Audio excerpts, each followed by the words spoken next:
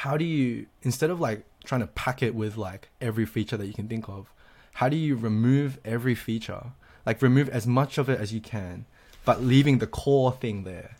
And I thought that was really cool because like even when we think about apps, and I've been thinking about this for a while now, but even this week when I was like just kind of thinking about an idea for an app, it's like you get caught up in like all these different features I want to add. Like my core app is to connect, tutors together, for example. And then you think about like, okay, you should have a chat function, right? It needs to have a chat function. Like, and then I start to have to build a chat function, and it's like, what about a search function? And, at some point, maybe all of this stuff you want to put in, but it's a really interesting thought experiment of like, what should be the core idea and the thing that you should put in version 1.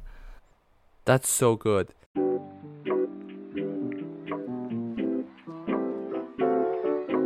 Hey, what's up, guys? Welcome back to the Flutter pod. My name is Mitch. I'm joined with my friend David. David, what's up? Hello. How's it going? You look a little tired today. Are you tired? Kinda. My gut's maybe. right. Yeah? Maybe You had it's a long like day? our time zones are different. I'm in US West. I'm Pacific time zone, so I'm like it's 8 for me. Yeah, But it's at the end of your full day. For people that don't know, David lives in US right now, and I'm in Australia, so our time zones are completely opposite. So right now it's during the day. It's like the birds are just chirping, and then David just had a full day of work, and But I mean, it's no intense work. I'm just doing like regular work, not like rocket scientist stuff. Not supposed to be tired. Yeah. I mean, but still, this can be your way to sort of wind down, which is chat about some Flutter, and then you can go to bed. Yeah, I've been enjoying these conversations for sure. Hey, but I want to mention, I want to apologize first because I think the episode before last episode mentioned about I forgot which episode actually, but we mentioned about GitHub Copilot, right? And I said I was saying that you should try out GitHub Copilot because it's been working really well for me, and it's really good at detecting those like code that has a certain pattern. Actually take that back. You wanna have a good review on the code that it writes, because just last week I just spent like 30 minutes or half an hour to an hour just sitting there for my life trying to figure out a bug in my program. Couldn't figure it out, and eventually I found where it is. Like there was one line, there were 2 lines of code where it deals with some logic regarding some XY coordinates, and that code was written by GitHub Copilot, so I blame him for writing bad code, but I should really blame myself. But my point being that you want to review code that's not written by yourself, that's also kind of being written in front of you. you want to sort of review that. More talking to myself. I need to review that. I need to work on that. I think like I don't know, from that conversation, that from my memory, I think you did like say that. You were just like saying, obviously you should review the code. Like, did you like? Yeah. Is that what you're talking about? Like you were doing the GitHub Copilot, and then it recommended, like, or suggested something, and then you didn't read it. Is that what happened? Like, I think I just like sort of looked at it, skimmed through it. I thought it was good enough because I take these suggestions like a lot of times, and I feel like that's the scariest thing when something is like reliable half of the time or most of the time, and sometimes it messes up, and that's when things are most scary because you don't know when to trust that thing anymore. And I kind of got in the habit of trusting GitHub Copilot, and then it just stabbed me on the back. That's not cool. GitHub Copilot is not cool. right. But that reminds me of like. Oh no, I was gonna say that kind of reminds me of like it's kind of similar challenge with the AI stuff with like Tesla, where it's like it's like above 50% good. It's like 90% good, 95% good, and then like 99% good. And I heard Elon talk about like getting that last percent is really hard because like you got people's lives at risk. So you're like, you want to like fully like rely on it. but that last Mhm. percent is like hard to get. But Yeah, no, you're yeah. totally right. Well, but I mean, I probably I'm probably gonna still keep using GitHub Copilot just because Yeah, it yeah. provides me a lot of convenience. Yeah, I'll yeah. just be extra careful about it. Right, right, right. But Is that why you're anyways, so tired right now? Like you've been like finding you're looking trying to find that bug, like oh yeah. Oh right. man, that honestly, I would have been more tired to write the code myself. Honestly, I should thank True, true. GitHub Copilot, and also I would have made mistakes by myself, but just when somebody else makes a mistake, you're like extra angry compared to when there's also it's always a double standard. Yeah, yeah. But No, I get yeah, that. Yeah. I was But no, playing. that's a cool. Yeah, no, that's a Oh, good sorry. thing to address. Yeah. The Copilot Copilot bug. Yeah, was that it about the Copilot? Like just that bug? You were just like relying on it too much? Yeah, that's it. Yeah, that was it. Yeah. That was kind of a rant. I was saying like I want to like sort of segue it to something else. But, Okay, yeah. but yeah, let's talk about what we're gonna talk about today. So we have a couple of topics prepared for today. One of the things is sort of a topic that I wanted to bring up. Is the future of Flutter on the web. So Flutter Web right now it is stable according to the Flutter team. But there's a lot of conversation that's going on. I want to talk about specifically about targeting WebAssembly and the future of Flutter Web and where is this project sort of going. Right. I think the outcome of Flutter Web is also kind of dictating the outcome of Flutter in some sense. But that's one topic. The other topic is what Mitch wanted to talk about is using Flutter to build a minimal viable product and MVP, and that's really cool because I'm really interested in this topic because that's kind of one of the biggest areas that Flutter excels at, right? It's so good at building something really quickly, so good at prototyping, it's so good at translating your thoughts into just real a real workable working prototype of a working application that you can like just use and show it to potential stakeholders. But yeah. Yeah. So those are the two main topics, and maybe if we have time at the end, we can respond to some YouTube comments just for fun to fill out the time. Yeah. But just starting off with that Flutter Web, that is actually interesting. Why do you say Flutter Web will dictate where Flutter goes? Yes, because a major reason is that if Flutter Web is, let's say in the perfect world where Flutter Web works so perfectly, Flutter will become huge, right? Because the web is like the biggest platform, and you have Android, you have iOS, but they both use the web, and they say, oh, the golden age of apps is gone already. It's like the fact that people don't download apps anymore.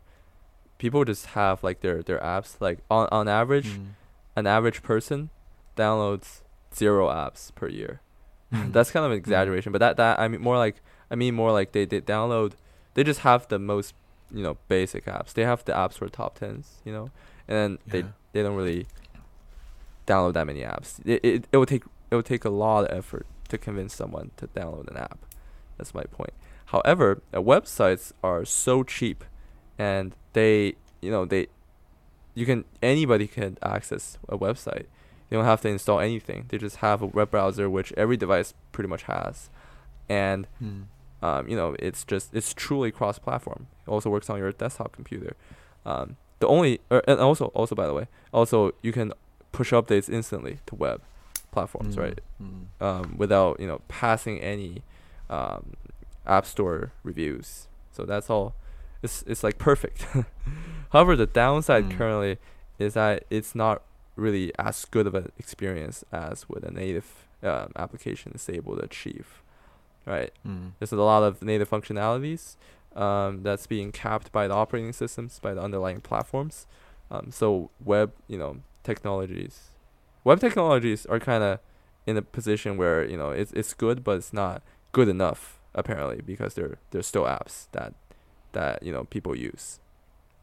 So I think if Flutter is able to make the web experience so good, then it will become the dominant framework, no problem. Because Flutter is just so easy to use. Like say whatever you want about Flutter versus React Native or whatever.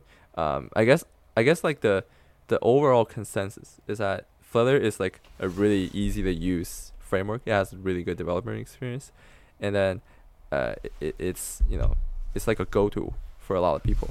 So I'm curious on your thoughts, Mitch, about how much would you use Flutter for the web? Let's say or what are the problems that you think Flutter web has right now? And if the problems are resolved, would you use it? If Flutter web was like, I mean, the word stable is like can get misconstrued, but like if Flutter web was like truly, I could use it just like to build a website or a web app kind of thing, and it works the way we want it to work, then to me that's like, it's like, I don't know what the right word is, like fantasy land. It's like it's too good to be true almost. Like obviously if Flutter web is good, then that's amazing. Like I don't think any Flutter person would be like, nah, like I don't want Flutter web to do well. It's always like a kind of trade-off. I mean, we always talk about the people on the Flutter team, like there's a limited number of people, and it's always like when someone says, or like when I say, like if I don't care too much about Flutter web right now, it's like it's always like a balance or like a trade-off of how important it is compared to other things. But so with that being said, Flutter web, I remember when it came out, and you were just mentioning about how it doesn't have to go through like the App Store. You don't have to publish it, review it, and if you want to make a change, you don't have to go through that whole process, right? And so when this is kind of, I guess, slightly related to minimum viable product, but when I was like really trying to make like my first version of an app that I can really use for my business, and then Flutter web came out, and I was like, for that exact reason, I could just put it on the web. I just used like some hosting thing, and then you can put it in a user's hand so quickly, like just literally on the next day. I was like, the app I was building, I just put it on Flutter web, and then they could use it. But that's when I ran into some issues of like how good it is at that point, which I haven't used Flutter web since that point, which was maybe like a year ago or a year or two or whenever it was. So I haven't used it for over a year. But at that point, like I was having a lot of struggle with the rendering stuff, and like the font was all messed up, and like my icons wouldn't really, and I spent a lot of time on that. And so like I was like, maybe one day, just the mindset of like, I want them to continually improve it. But the fact that it's good on mobile at least puts me at ease. Like I'm not like worried about it for the mobile side. But yeah, if Flutter can do web, that's almost, I don't know if I want to say game over, but like so many people will be so inclined, like, because you can just make for all the platforms. But have you been using Flutter web recently in the past, say like a year? Like what are some of the main issues that are still coming up? So personally, I think so there are two regions of the web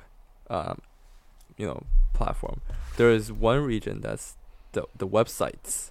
So those are sort of almost like static sites where it's like, let's say Stack Overflow, like I want to think of a example, like a blog, sort of those things. Those are more like content focused, where you have URLs, because URLs are really the things that make web the web. You have URLs that point to you can have things hyperlinked together, and you're more focused on browsing the content, redirecting to places like Wikipedia, right? You just want to view that content like straight away. It loads fast. There's and there's also the area of web apps where where we're talking about like single page applications, SPAs or SPAs. um, Single page applications, or just this web, or just this idea of having the application running on the web, is sort of a whole different um, you know place that frameworks like React, Angular, Vue, those frameworks try to excel at this particular area, and Flutter Web is also aiming for this particular area. These apps are not really good at things like search engine optimizations because they're just one big blob that the browser downloads, and the browser parses an entire JS bundle, and then the browser tries to the browser pretty much downloads an app except it's really small. And I think that Flutter Web is never gonna work for the first area, for the website thing. I don't think Flutter is ever gonna work out well because Flutter is all about this interactivity. I do see a potential possibility in the Flutter framework being compiled so that a static widget could be compiled into HTML. I see that possibility from but I don't see the possibility of really just having Flutter and being like boom, now it's a website. I don't really see that. However, though, Flutter Web is actually pretty promising. The text thing, the icon things, like the issues that you've been experiencing, those have been issues before previously when Flutter Web was on a different renderer. So just to give you guys some like background information, Flutter Web is running on two different renderers, one render or two different options that you can choose. By default, if you do Flutter build web -- release, you'll get this release build that contains two renderers, and on mobile by default it will do the HTML render, and on desktop by default it will do the canvas kit render. And the differences are that for the HTML render, Flutter sort of tries to they both have Flutter compiled, your Flutter code compiled to JavaScript, but on the HTML render, your compiled JavaScript tries to manipulate the whatever using those browser components, like using like HTML, CSS to render the pages. However, on the canvas kit render, the Flutter team has like a canvas, sort of like a canvas written, or canvas kit thing written in WebAssembly, and your Flutter code compiled to JavaScript will target that. It will run your Flutter app within that canvas kit renderer.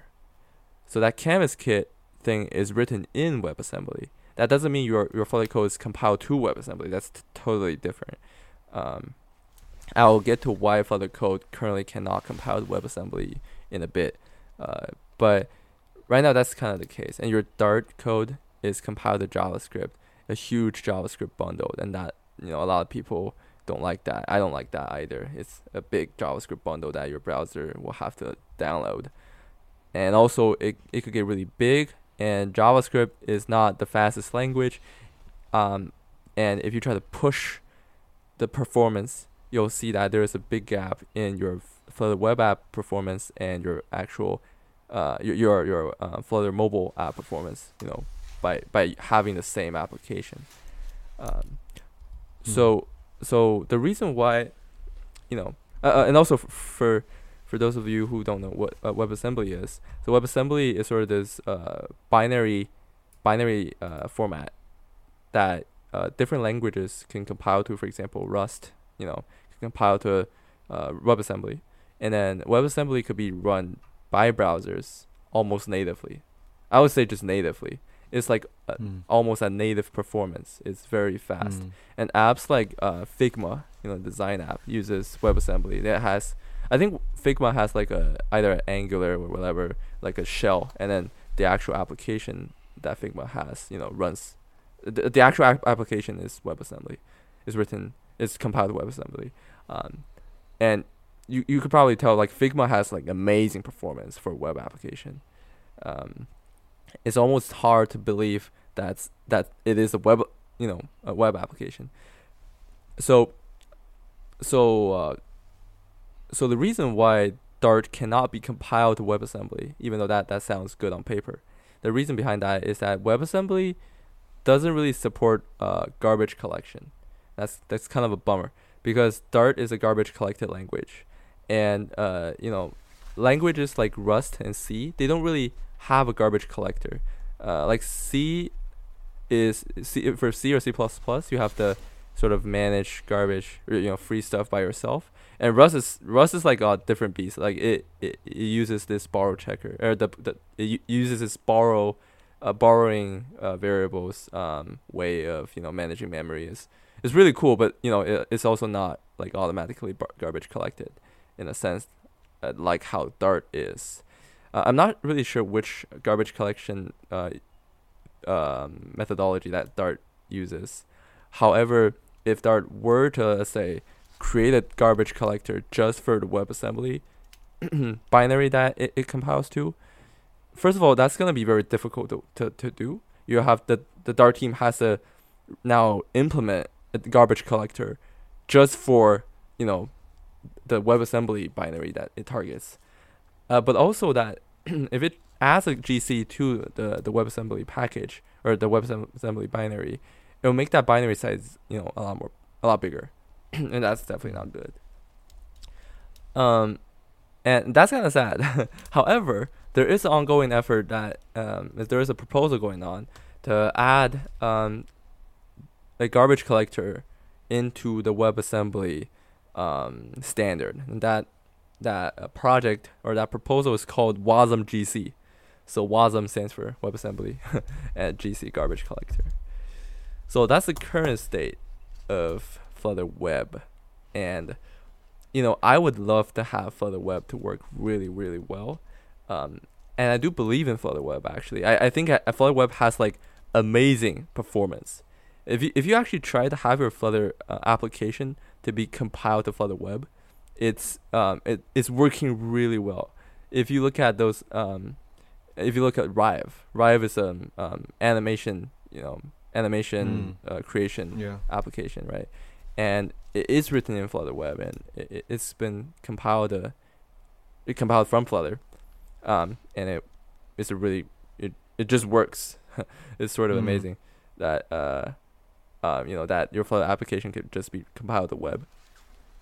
And also the experience of building Flutter for platforms including web is really good, because instead of having to build for web and then build for your mobile, like you would have to do with React, even though with React you have React Native, it's still not the full the easiest transition. You still have to work on your code to make your React code React Native. However, like with Flutter, you just have this smooth development cycle that you just work on your Flutter code base. You have sometimes you want to keep be mindful of whether this dependency you bring in can work on the web or not. So there is certainly that, but just the experience of building an application from the ground up, everything is synchronous. You just focus on your application itself, and when working on that, you'd be like, let's check performance on web, let's check how the app is looking on mobile. But as you keep working on it, you have your focus on the application itself, and Flutter Web sort of just works. It's truly amazing. I just want to put this here. Wow. Wait, so just about the WebAssembly, did you say that Flutter team is working on it, like the direction wise? They have been working on it actually. We can include some links if we remember to. But so they have a prototype that compiles Dart to WebAssembly, in some ways, and they have experience with it. I think it was also mentioned in some blog posts, but obviously they can't have the real deal because WebAssembly doesn't have a garbage collector. Right. Okay. Wow. Interesting. You know, about just going back to the Flutter web, just the use case of it. It will be so good to have if I can make a web app properly with Flutter web, because like of what you said about people not downloading like mobile apps anymore. And that's, you know, that stat of people download 0 apps a year. I think that's a true, that's not, I don't even think that's an exaggeration. I think if you actually average it to a nearest whole number, it's 0. Yeah. And I was just thinking, while you were talking about that, I was just thinking about when you go to a different, like when you go to different cafes or restaurants, I'm sure you probably have it in America as well, where you can order on your phone, right? Like your little QR code, and then you just like order from the phone. And in those scenarios, it's so good that it's just through their web. That like I don't have to download a freaking app to order like for this restaurant. You know what I mean? Like it's like it makes that use case so so seamless. Like so actually that would be pretty sick if you know Flutter web was as good as that. And just, you know, on the developer experience, like I remember when Flutter web came out, and I kind of do that nowadays with Mac desktop, because it's just like a window. Sometimes like I won't even open my iOS simulator. I'll just like open the Mac window, just drag it around, different screen size, whatever. So it's been fun on that. But then sometimes you have to go back and test it on your phone, on like iOS simulator, because you like forget about some, I don't know, something that you forgot. It's like, it's meant to be on mobile, and you know, I kinda, like, forgot I was developing for mobile. Like, let me just mention a few downsides currently in Flutter web. Both like the user experience and development side. So obviously Flutter web is something. It's just a target that you can just a deployment target. You can just target. It's really easy to target. However, Flutter currently is still being compiled to web technologies. So you obviously have the limitation of web technologies, right? And one limitation is that going back, like the browser, sort of, like the browser can't really, you know, support everything that your Flutter, you know, mobile targets would be able to support. So for example, you can't really save a file to your application document. Right? You cannot do that. So you have to figure out a different caching strategy. There is browser local store. There's browser local storage that, you know, there are plugins that provide you a universal interface for different platforms. For example, Hive does, and that's great. However, you know, you can't just be like, oh, just let me just get the path of that file. You cannot do that anymore. That's one downside. Ooh, okay. The other downside is that a lot of the integrations that browsers have don't really work well with Flutter. For example, the going back and forward, like previous, next, like history things, the history controls, like going back and going forward. Those buttons don't work, and your browse, like a lot of the browser, sort of accessibility things don't really work, and those are what I can think of right now. And then also another big downside is that if you wanna like have some heavy compute, you know, like some function that's really expensive in terms of like compute time, you can't easily put that on a separate isolate as you can in like other platforms. So Flutter isolate doesn't really work exactly the same way on Flutter web, which is really unfortunate, because on the web you obviously have web workers, but Flutter can't really natively take care of web workers as a part of the framework interfaces. What you have to do is that you have to write code in JavaScript to take care of some heavy heavy computation work, and then have a library that calls the JavaScript function as as a web workers thread, and then have the result returned back to you. And that kind of sucks. If you have a function that's already in Dart, you can't really just call that and then put that on an isolate to be ran. For me, that's a big downside. I think when you wanna have anything that's that's expensive in terms of computational tasks. But yeah. So why would anyone at this current point in time, 2022 August, why would anyone use Flutter Web? Like, what would be a use case for it? Good question. So if your application doesn't involve a lot of scrolling, doesn't doesn't care too much about like, let's say about startup time, your for example, an internal tool would be great, like Flutter Web. Like if you just want to build an application that runs on the web so quickly, Flutter Web got you. Like it can just like you can just compile your existing Flutter application on the web. Boom, you're good to go. It's really easy. Yeah. And yeah. So an internal tool will be an example.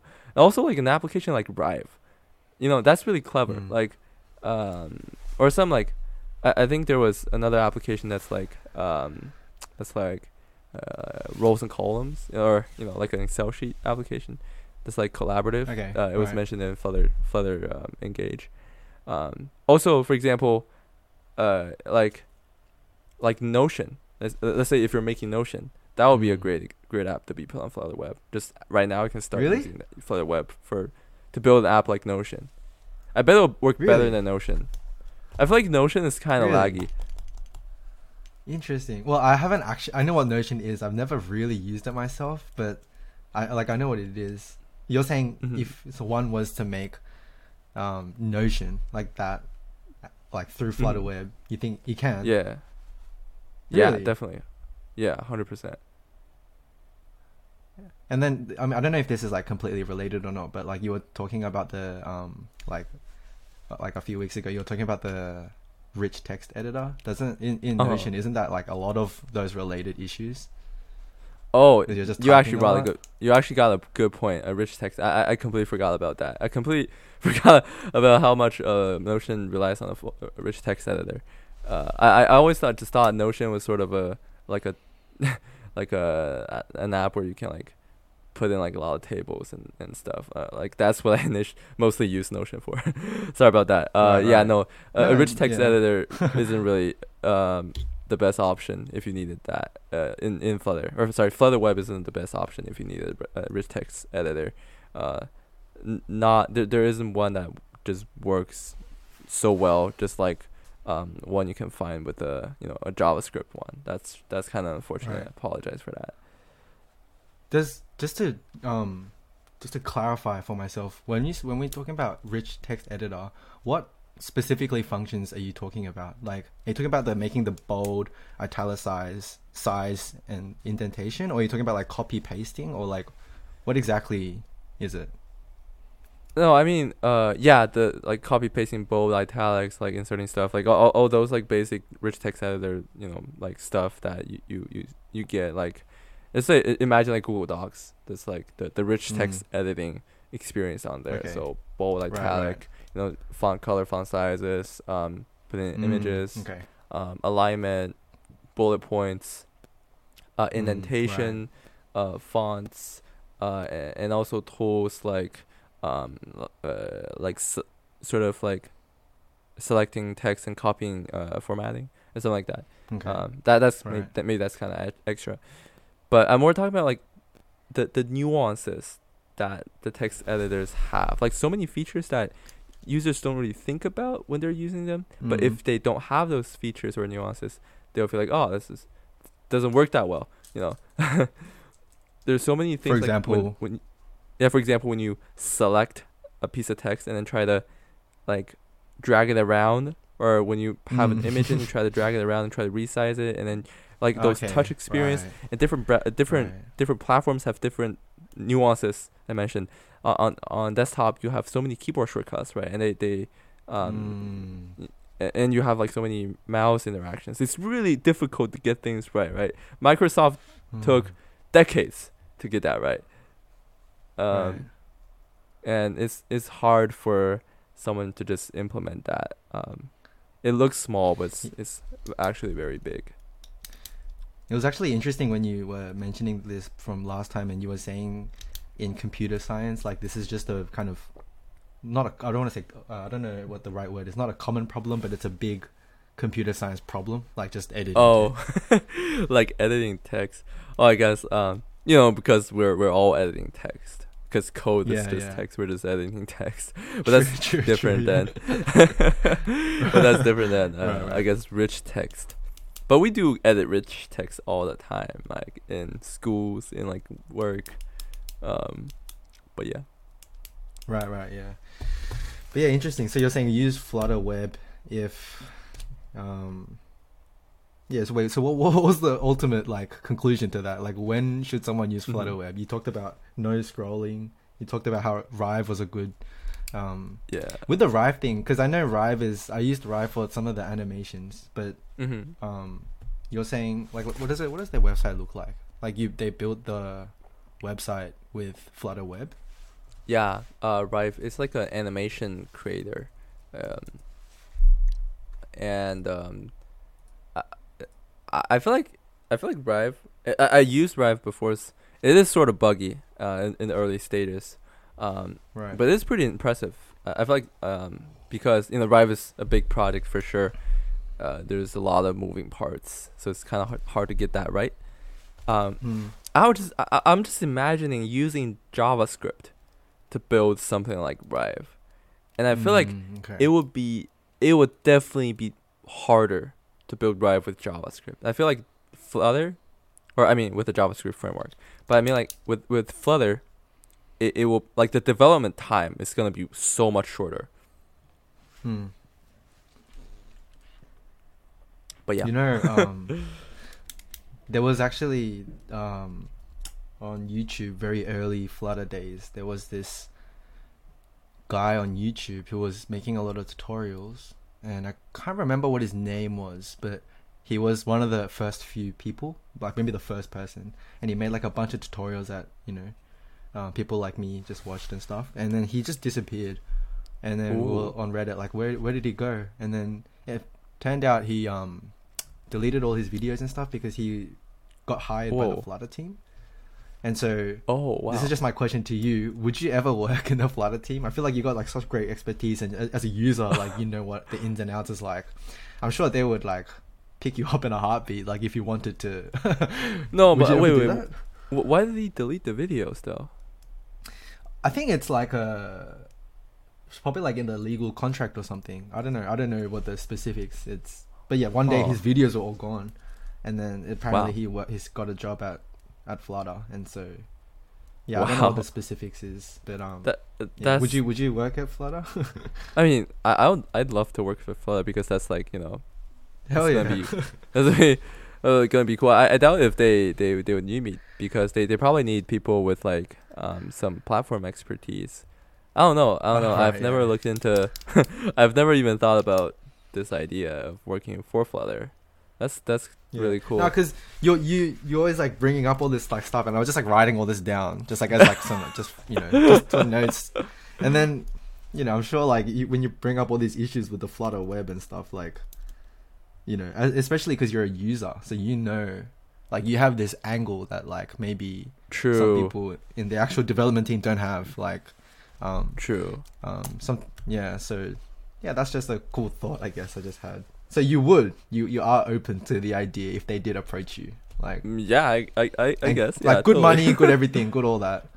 It doesn't like the money part doesn't really matter too much because you're in Google, so it's sort of you're just in Google. Like the levels should probably be the same. One thing I really hate though, I want to say this, is that I hated documenting stuff. Like Google's documentation is like I mean in terms of like they like to do a lot of architectural design. They like to do like a lot of writing, like not code writing, but like English writing. I didn't really like that too much. But I guess that is necessary. But Google is known for like over engineering things. I feel like Flutter, there's a lot of over engineering in Flutter, I feel like. Right, yeah. But yeah. I mean, I'm Yeah. totally glad to provide insights. I'm no expert. I just like browse too many Reddit posts to know this. uh, but yeah. Just on that, when you said like you're no expert, just as a general statement, just having a conversation with you for the last few weeks on this pod and stuff, um, this type of knowledge that you have is invaluable, and I mean like you can't pay for this information because it's so on the cutting edge. Like you're like on literally on the edge of the technology, and it's so new that like there's no book on this. There's no like you don't go to school for this. Like you're learning this on the job on your own experience. Like that very specific knowledge. It's like for me, it's so valuable. I'm pretty sure people listening, it's so valuable. But beyond that, it's like you can't pay for this stuff. Like I appreciate that. do you ever think about that? Like that experience that you have of like, that's why I was just thinking about you working at the Flutter team. I'm like, yeah, it's kind of like, amazing. Like, cause you already made like a lot of apps and, that, when I downloaded them and I was just playing around with them, I was like, wow, this feels like a professional like app. Like, and that's why you're probably so smart and all this stuff. No, thank you. I really appreciate that. I feel like the experience wouldn't really help me in the Flutter team per se. I feel like the Flutter team really needs some like experts in like low level stuff like rendering stuff like right, yeah. in the different platforms and like WebAssembly experts. But I feel like my experience would be helpful in like building an MVP, which is a good segue to our next topic. Yeah. But That was smooth. That was smooth. I take pride on that. But but also, Oh, sorry. What's that? Go finish off. No, finish your thought. Yeah. Oh, I was just thinking that building an MVP, it's like something that you want to do quickly, and I feel like the experience of building something is gonna help you build things quickly, in terms of like quickly and correctly, or I mean more like effectively. Correctly is sort of a bad word to say. But yeah, what were you gonna say? No, I was gonna say just while we transition to the MVP, and I was mentioning before about when Flutter Web came out, like from me building my iOS and Android app with Flutter, and then Flutter Web came out, so I could easily just deploy it on that and host it, and just I had this thing where I went on Canva and I made this like little card. It's like a business card basically, but it's like a vertical card with a QR code on it, and I just went to the to like my thing was for students. I went to the library, I just handed them out, and people just scan it and then look at it on Flutter Web, and that delivery was so quick. Otherwise I'd have to. I still like to even when I make my apps and like have like a published app and I want people to download it, then I would still make that QR code card and hand them out. But it does have that extra step that they require to go to the and install this app. So like I don't know, that was just a thought I had. But about the minimum viable product, MVP, this is actually the reason why I'm using Flutter at all. Like I said, I have a general interest in programming and I want to get better at programming because like it's just very interesting to me. But the reason why I didn't become like an iOS developer, or like when I was doing Android programming, I didn't just go full Android. The reason why I chose Flutter was precisely because I want to make a minimum viable product. Like I want to eventually make a business out of this. And for those people that don't know what a minimum viable product is, it's essentially just the very first version of your product that you can give to a user to see if your idea is going to work or not. Sometimes, like, speaking of over-engineering, sometimes we can spend a lot of time over-engineering an app that people don't like, and you spent so much time building this app that people might not like, and so that's why this idea of MVP is like very, infectious in like Silicon Valley or these startup communities. And I listen to a lot of, I don't know if you know of like Y Combinator. It's like the incubator or accelerator where companies like Airbnb and like Twitch, and I don't know if Twitch came out of that, but one of the partners is like, I think the Twitch co-founder is in the board. It's on the board. Michael Siebel. I listen to him like a lot, like every day. And like Paul Graham, all these people, like I listen to them a lot. And one interesting thing that Michael Siebel, the Twitch guy, always talks about is if you're from the moment you have an idea and you want to build an MVP, if it takes longer than I can't remember what his exact time frame was, but like if it takes longer than 2 weeks or like a month to build your MVP and put it in front of a user, then it's not an MVP. Like you're doing something else. It shouldn't actually take so long, you know, because it's kind of what you said last week about Firebase and just the whole scaling thing and the question of like, oh, is this what's a scalable solution? And you were saying that once it becomes like that becomes just a separate problem on its own, like when you have something that works and you need to scale it as opposed to trying to scale it from the beginning. And one of the pictures I linked it to you and I'll put it on the screen for people to look at, but like I feel like this picture really illustrates the idea of how to build a minimum viable product. And just for people listening, I'll put it on the screen if you're on YouTube, but like have it pulled up for people listening. It's essentially this, like let's say I want to make something for transport, like I want to make a car. The way you shouldn't do it, like the non-MVP way, is to kind of think about the compartments of a car, kind of like Lego blocks.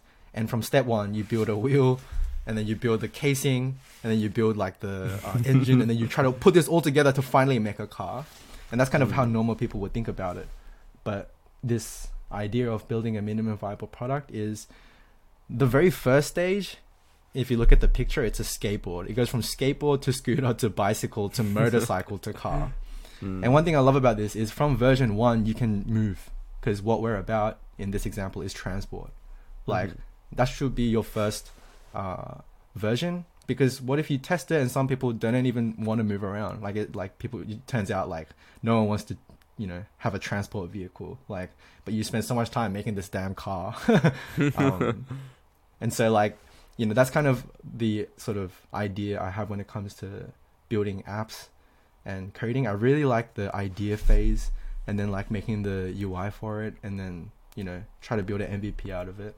And lately I've been getting a lot of help from David about just, you know, back-end knowledge and stuff. So I need to like improve myself in that aspect to ultimately, you know, to scale this properly and all that. But just on that initial stage about the version 1, do you guys know Wordle? I think you know Wordle, right? Yeah, you know Wordle. That game? For sure. I watched a podcast on MKBHD's podcast, like Waveform. And the Wordle guy was a guest. And so I was watching that, and just because I'm just curious about how he made it and all that. And one thing I really liked is the simplicity of his game.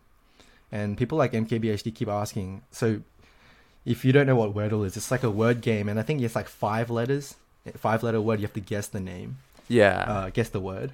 And people have these questions because the game blew up. People like MKBHD kept asking him like, oh, have you ever thought about like 6 letters or 7 letters, or like, what about this feature and that feature? And like, one thing I really liked about what Josh Wordle said was, how do you, instead of like trying to pack it with like every feature that you can think of, how do you remove every feature, like remove as much of it as you can, but leaving the core thing there?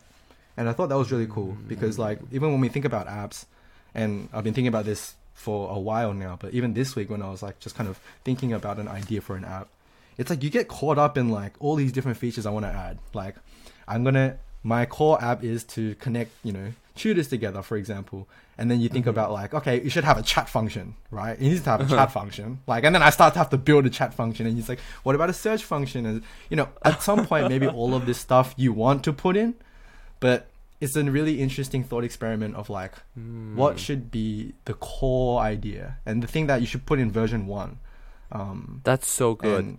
I think it's quite difficult as well, but it's an interesting It's very interesting to think about, and I love talking about this stuff. So yeah, what's Yeah, your that's thoughts on that? Especially because you have a lot of apps that you've made, and at some point you would have had to put that version 1, right? So yeah, what's your thoughts on this? yeah.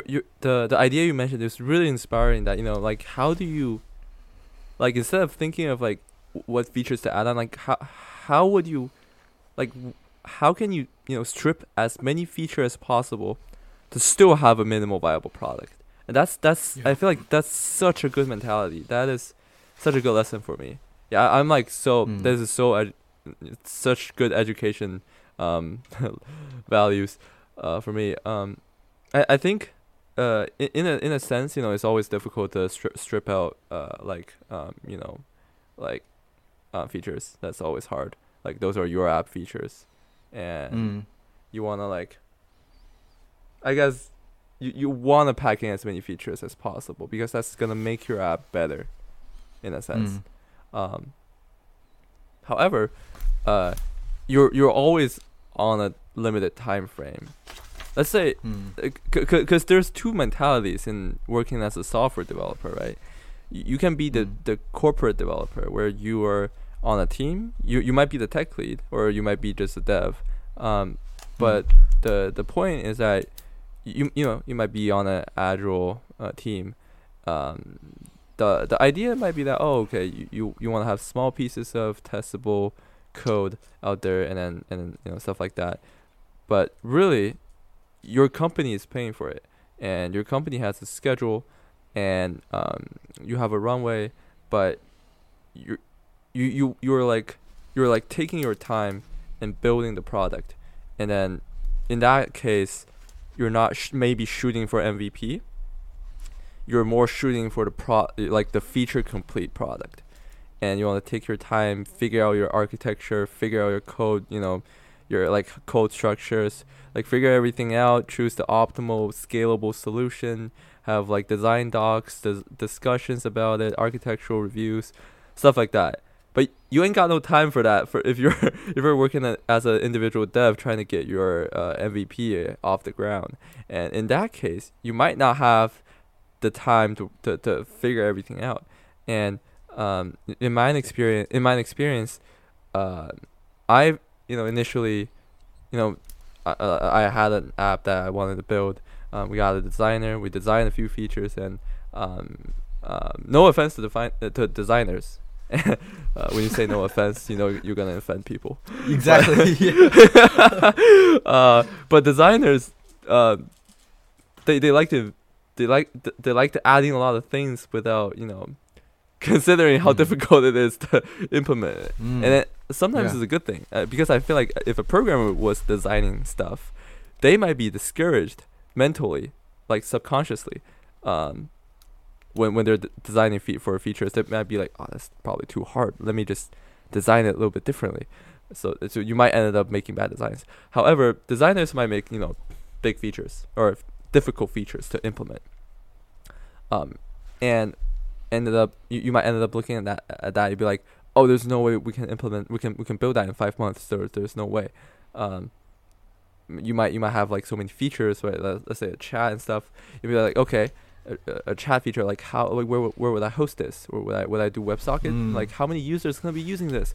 Like, oh, there's if I use a Node.js server, then okay, like I have like a cap on how many WebSocket connections I have, and then do I want this to be scalable? If yes, do I want like an elastic, like scalable multiple node like architecture where WebSockets will be channeled? Like, oh, should I use do I go for API gateways and then try to make you have to now consider for all that, and those considerations are not app features.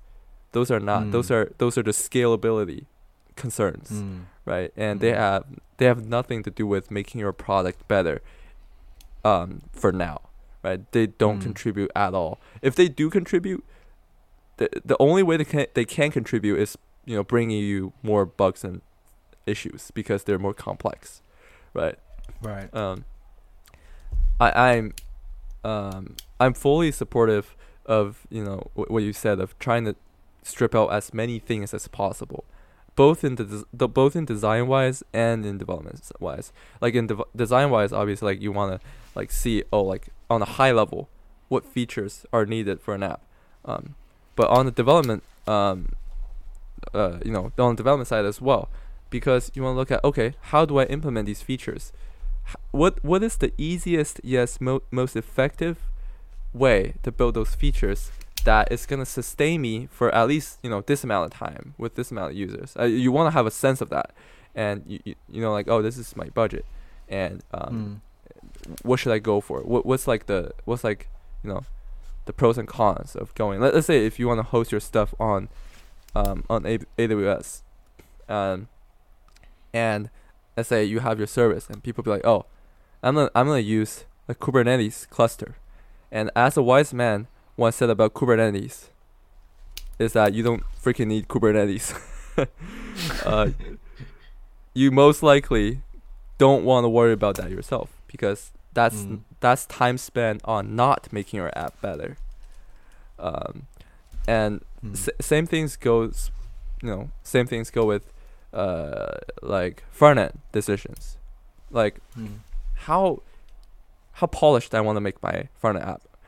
Do I want to make every like aspect right? Because sometimes you might be like, oh, let's say a date picker, such a basic thing, right? A date picker. The designer might have made you, if you're the designer, you might be like, oh, I want to have my own cool date picker. And my advice is that don't have your date picker. Just use the existing one. This is an app function, right? And not having your own date picker, let's say in this example, might bring you down a little bit. Might be like, oh, my app look and feel might not be as consistent per se. But honestly, the users don't really care, especially your MVP users. They just want to pick a date. Like at the very moment when the user needed that functionality, the user goes to pick a date, right?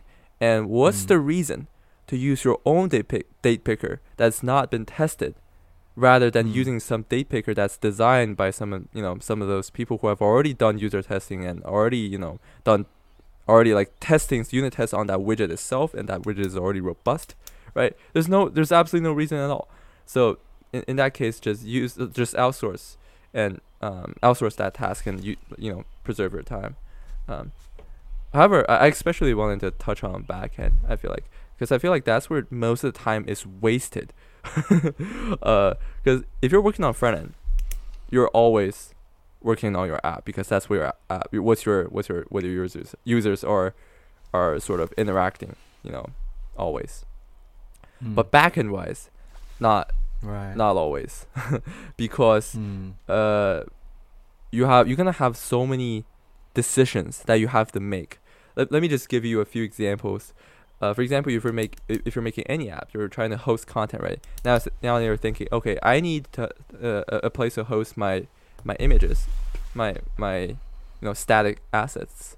Do I want to use S3 bucket, or like a S3 like bucket thing, like DigitalOcean Spaces, or do I want to sort of host that somewhere else? Like, because S3 buckets are usually the way to go, right? And then now you think you'd be like thinking, okay, now I need a CDN.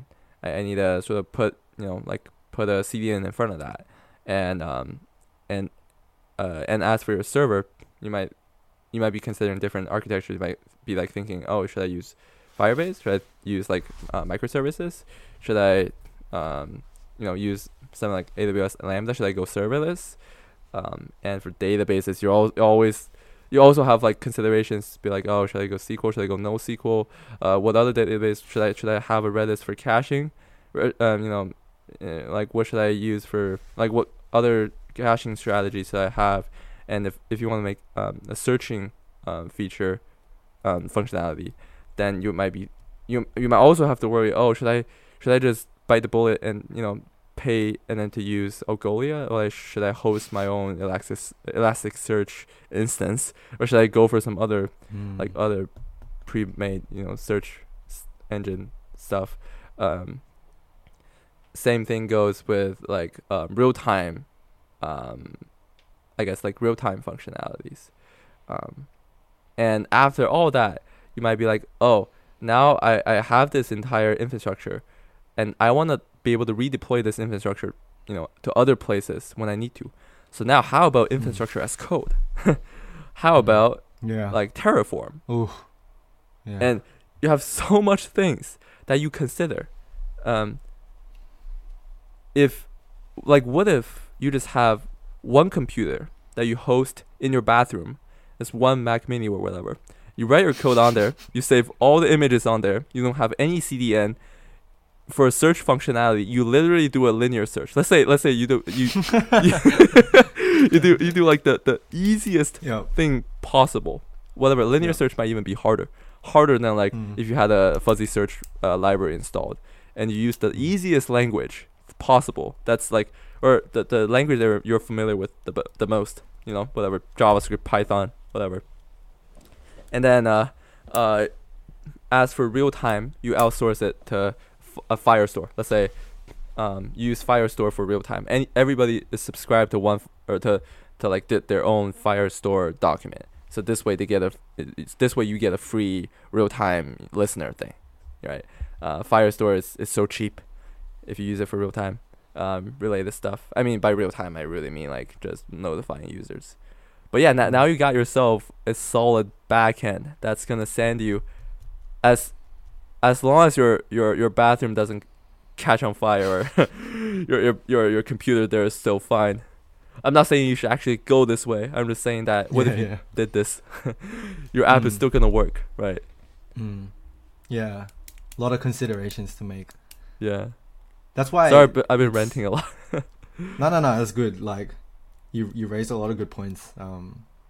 That's why simplicity is, and I don't mean simplicity from the backend side, but like feature wise. That's why I think it's good to not like. There's some features that might be for your business or your app that are essential, and some that are like kind of essential.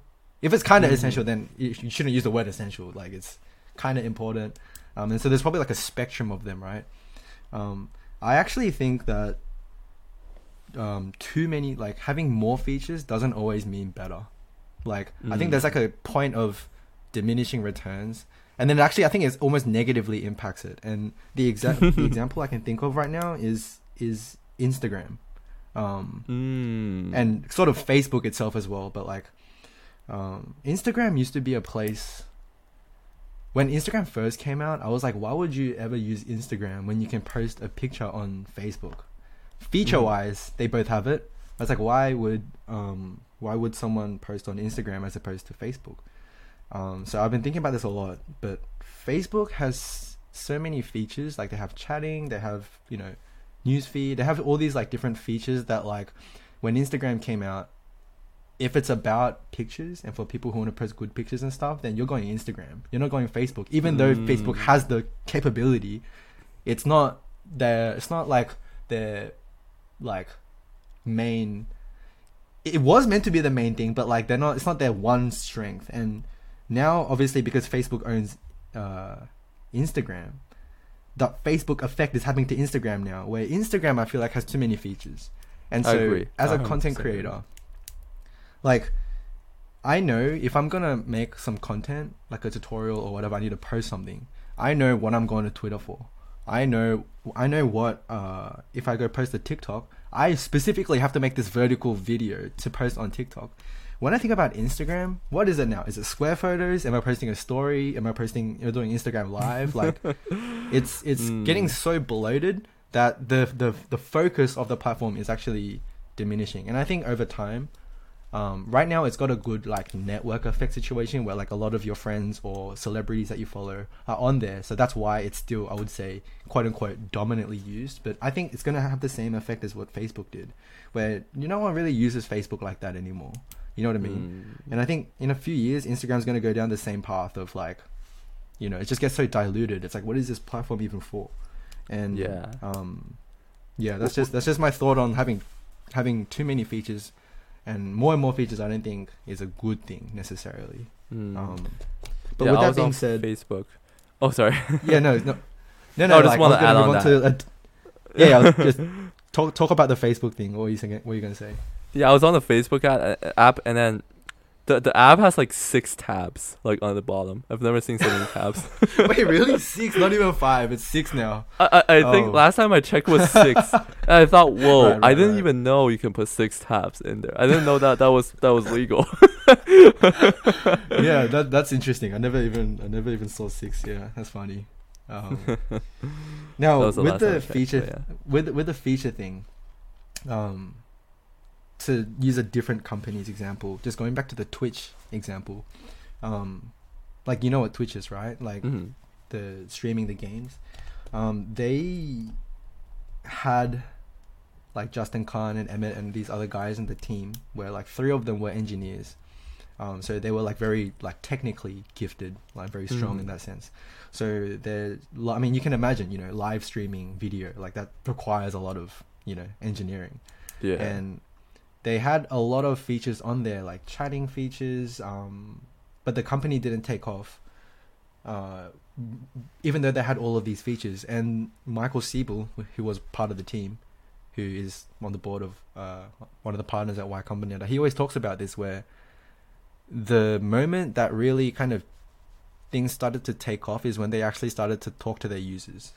And one of the users that they were talking to, and I'm sure you know as well, but it's like StarCraft 2 was like mainly, you know, StarCraft 2 was like mainly the game that made Twitch into what it is. Like right now you think about really? Twitch, it's all gaming. It's all I didn't know gaming, that. right? But back then, like the only reason I know about Twitch and Justin TV is through StarCraft, because like people were streaming it, and Who's on there streaming was on there? no, just like anyone, like everyone. Oh, okay. Like I mean, like everyone, like that's where you would go to watch stream, or even if I want to watch like a Korean professional game, I'd say I'll go there to watch StarCraft. Oh, wow. But and so once like they saw that these gamers were using the platform, they started to talk to these gamers, like their users, of like, oh, what do you think about the product? What do you want and stuff? And they had this like, they had so many features already built in, but the one thing that they wanted was the resolution. They just wanted a higher resolution, like HD, because at the moment they didn't have HD. And they were saying how like making it HD actually wasn't that difficult from their perspective, because they had already implemented all this other stuff, right? And so it was almost like just a switch of a button type feel. Maybe, yeah, you pay more extra money to store it or whatever, but like, and then that's what really made it took off. And so that's the point I'm trying to make is, it's not like that you shouldn't add features, right? It's just like, sometimes you'll have this idea in your head of like, it should be this feature, you have to have this feature, when the most sort of learning and like feedback you get of like when people actually use it is to actually put the product out there, just bringing it back to the MVP. Make any product, publish it, and it won't be your dream app for sure, but you should be embarrassed by your app. But you give it to a user, and then it's almost like an idea maze. Like you keep like kind of refining, talking to users, and it kind of takes like a natural organic growth. And I think that was really insightful for me, because for the longest time, right, I always thought the idea was really important. Like you gotta, like Uber, like the idea, like it's so, I used to always think that was the genius part. And nowadays I think more, especially after I decided I need to start coding and stuff, I realized like if I had to put a percentage to it, I think it's 10% idea and 90% execution. And I was talking about this the other day, but like, even if your idea is not perfect, it's like in the act of executing, you discover new things, which is different. And also you discover things almost accidentally. It's like you didn't even, I didn't even with like my habit tracker I've been making, it's like when I coded it up and stuff, and before I put it on my phone, I was like, there's no issues with it. It works fine. I'm just testing it on the simulator, right? I'm like, hey, it looks it's working perfect. But it's different when I put it on my phone and actually use it for a week. I'm like, oh shit, there's this bug or there's this thing. I should change this about it. And you know what I mean? Like, that's when you start to really get the ball rolling. And so to anyone listening, this is something that I'm trying to focus on in my own projects and startups and stuff, which is to kind of put that perfectionism aside and focus more on production, like putting it out there and actually just learning from that. If you're, for anyone that's listening, and kind of bringing it back to Flutter, Flutter's the best at this. Like just trying to put some idea to market takes such little time relatively compared to if I was to use something else. And so that's mainly the reason why I'm using Flutter, and Flutter I think is just perfect for that. So yeah, that's just my thoughts on minimum viable product. That's really good. I feel like I learned a lot from that. It's like it really spoke to me, and I feel like because your idea is gonna pivot. Like a lot of, like they say, like most of the people that go into Y Combinator's pivot and end up pivoting their ideas. But yeah, just just know your users and know what they want. And because you're at the end of the day, you're just building for them, right? You're trying to provide something for them, so you should listen to their opinions. But yeah, that was really good. Thank you for that. So yeah, I think no, of course. So I think it does require a little bit of like overcoming vulnerability and embarrassment, because that first version is obviously not going to be your perfect dream app, and so people like always get kind of, including me, you kind of get like embarrassed or like nervous about like building some app and then showing it to my user, because they're gonna be like, oh, what is this? So trash. Like, what is this thing? And like it will be trash at the beginning. So like, yeah, I mean I feel like that's with anything creative. Like I have the same feel on like YouTube as well. Like if you go back to MKBHD's first video, it's trash. I mean, I don't want to say trash, but like it's not the quality of when you see an MKBHD video today. You look at his mad intros and I'm like, well, it's like mind blowing.